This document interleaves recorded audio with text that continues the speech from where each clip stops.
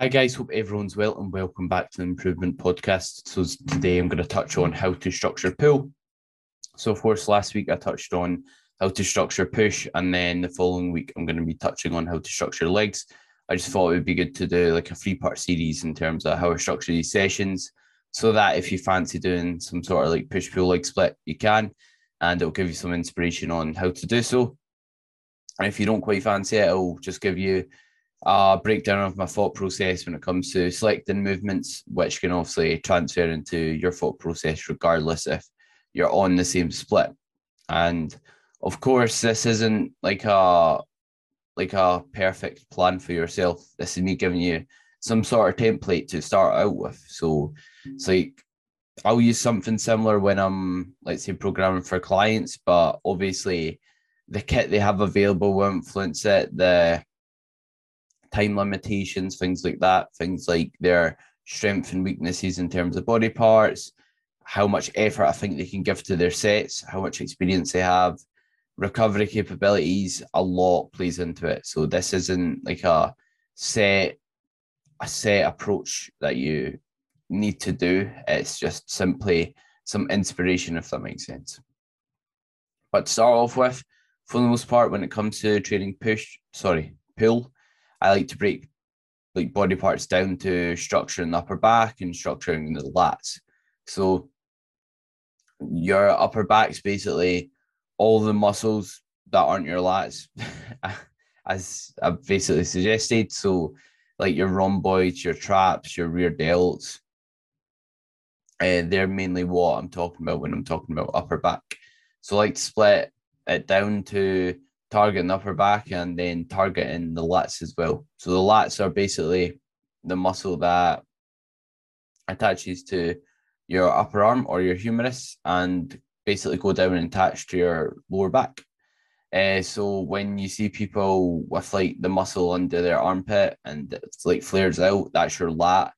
It often makes you look wide. It often makes you like have a narrow waist, that sort of thing. So that's what I'm referring to when I'm talking about the lats. And when it comes down to like starting a pull session, usually I'll start with, let's say, like a lat focused movement. The reason being is most folk have weaker lats than they do in upper back because it's much harder to target your lats. So most people, when they do start training, they don't really target their lats very well at all, unless you're genetically blessed with just having the ability to target your lats well, which some people are.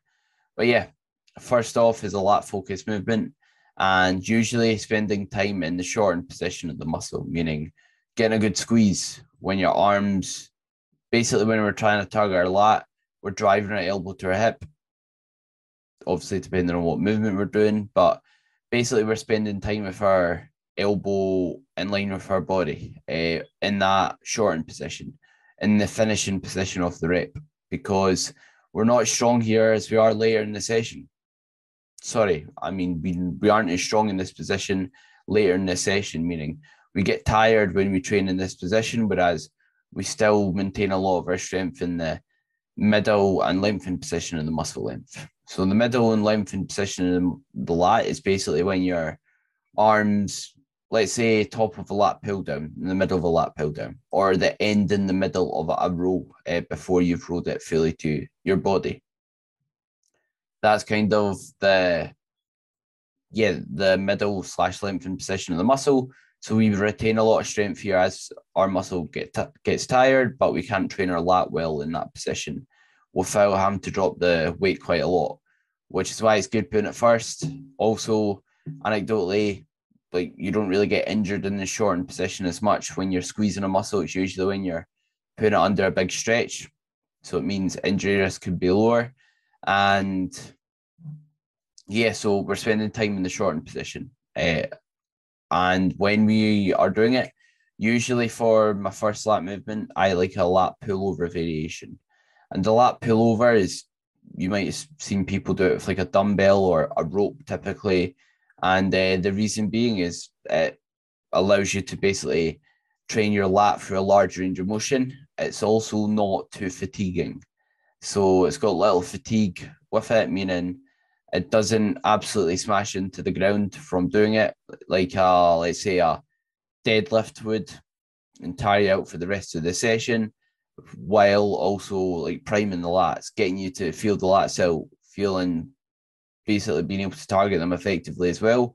And also reduce injury risk because it's getting blood in your back and it's quite like a safe movement.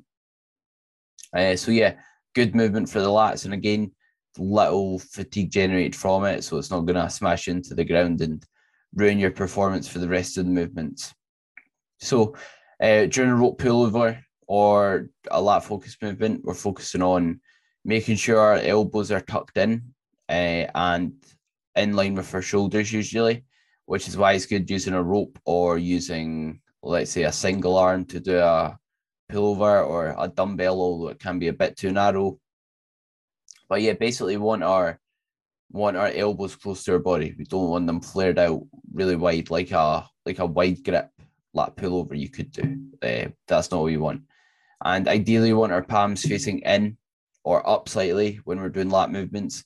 Obviously, with a rope pullover, we'll probably just have our hands facing in or any other pullover variation. So yeah, that's what we usually want to focus on. And if you don't do a pullover, again, we're focusing on keeping our elbows tucked in, driving our elbow to our hip when we're doing lat focus movements, whether it's a row you're doing or a pull down, which I'll break down a bit more later in the episode. But next up, after doing, let's say, like a rope pullover, I'd usually do around 2 sets.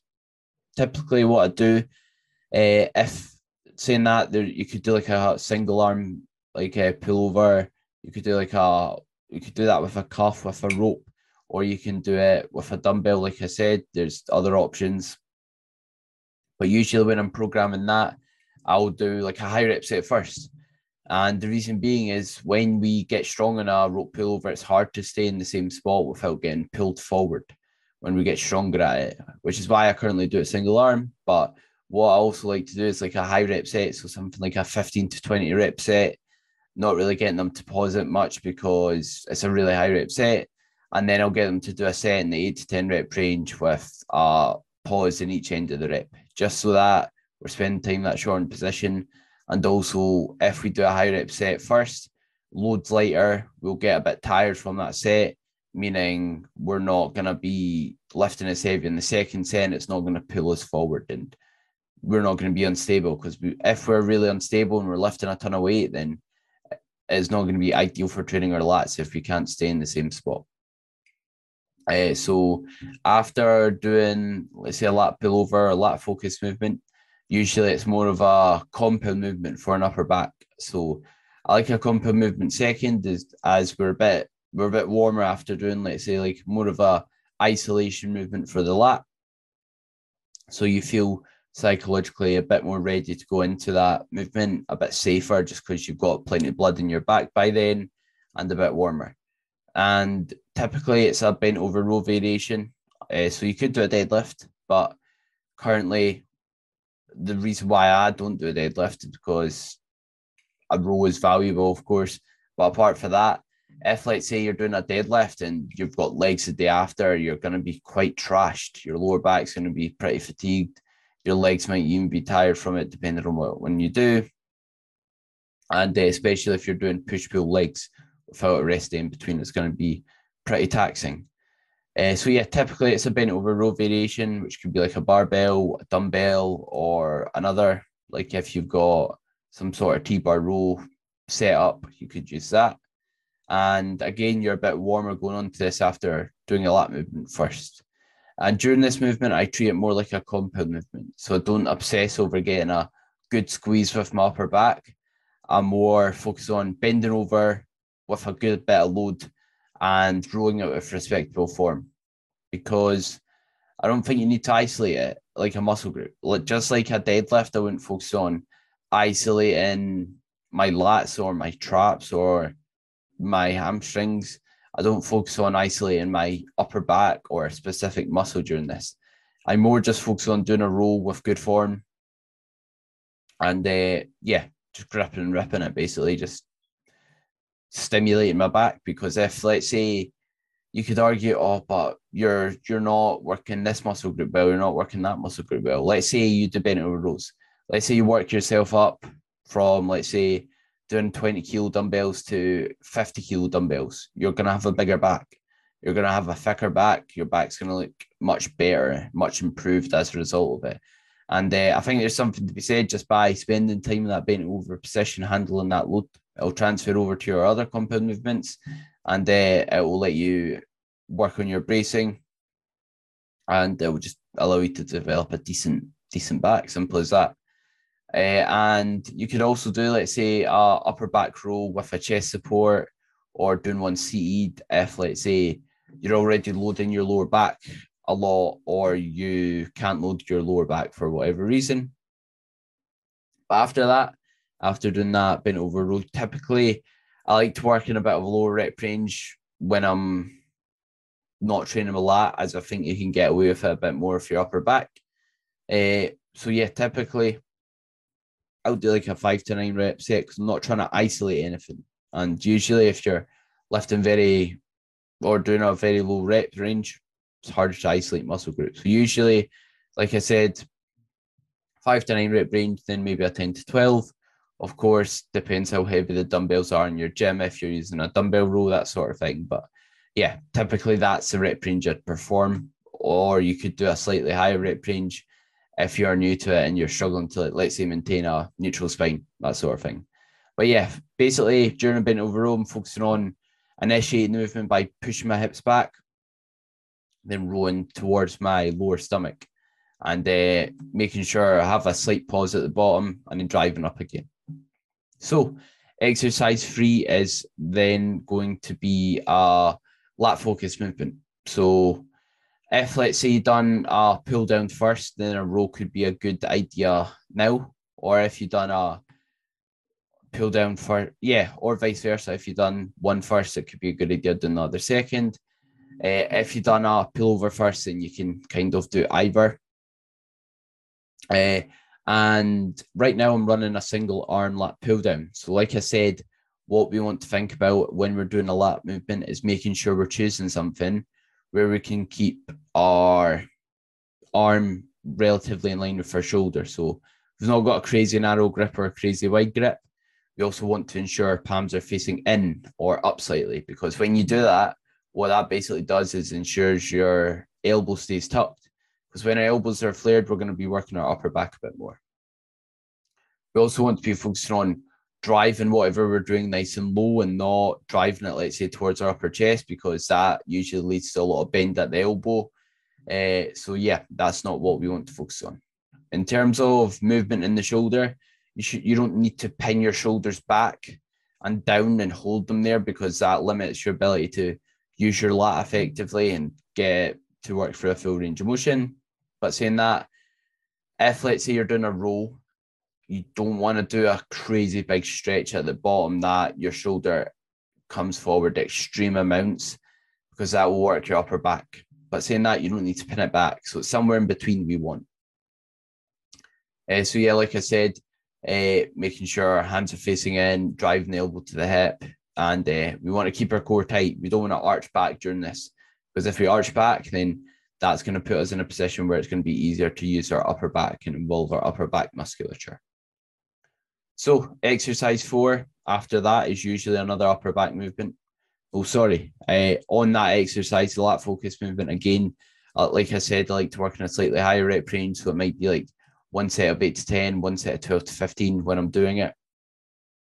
Again, depending on the exercise, depending on the client or my ability to maintain good form while working in that rep range, and also enjoyment, that sort of thing could be taken into consideration. So next up is going to be an upper back focus movement again. So you could use a chest support here, especially if you've done a bent over row second without one, because your lower back might be a bit tired, especially if you're doing, let's say, legs the day after. So an upper back row using, let's say, a chest support can be great, because it gives us the ability to allow us to stretch our shoulders forward.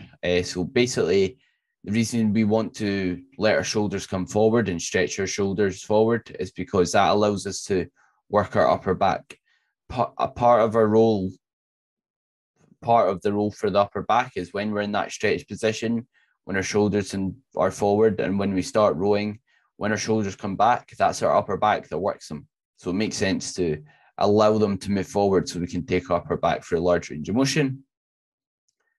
So yeah, if you've got a row machine, you could try and use it. Ideally, we want our grip to be overhand or neutral. We don't want our elbows tucked into our side when we're trying to target our upper back. And again, like I said, we want to focus on letting our shoulders come forward at the bottom, taking a big breath in while we do so to allow us to get a good stretch in our upper back, and then driving elbows back, focusing on doing so. And when you're doing it, it's a big mistake I see people make when using chest supports is not using the chest support. So when you're using a chest support, keep your chest on it and don't lift it off, because if your chest is coming off the chest support, then you're going to be using your rectors. You're going to be using other muscle groups out, which we don't want. And in terms of what else to consider in doing it is if you don't have, let's say, a chest supported machine, you can do like a chest supported dumbbell row. So let's say the bench up on a incline, lie on the bench and then row the dumbbells.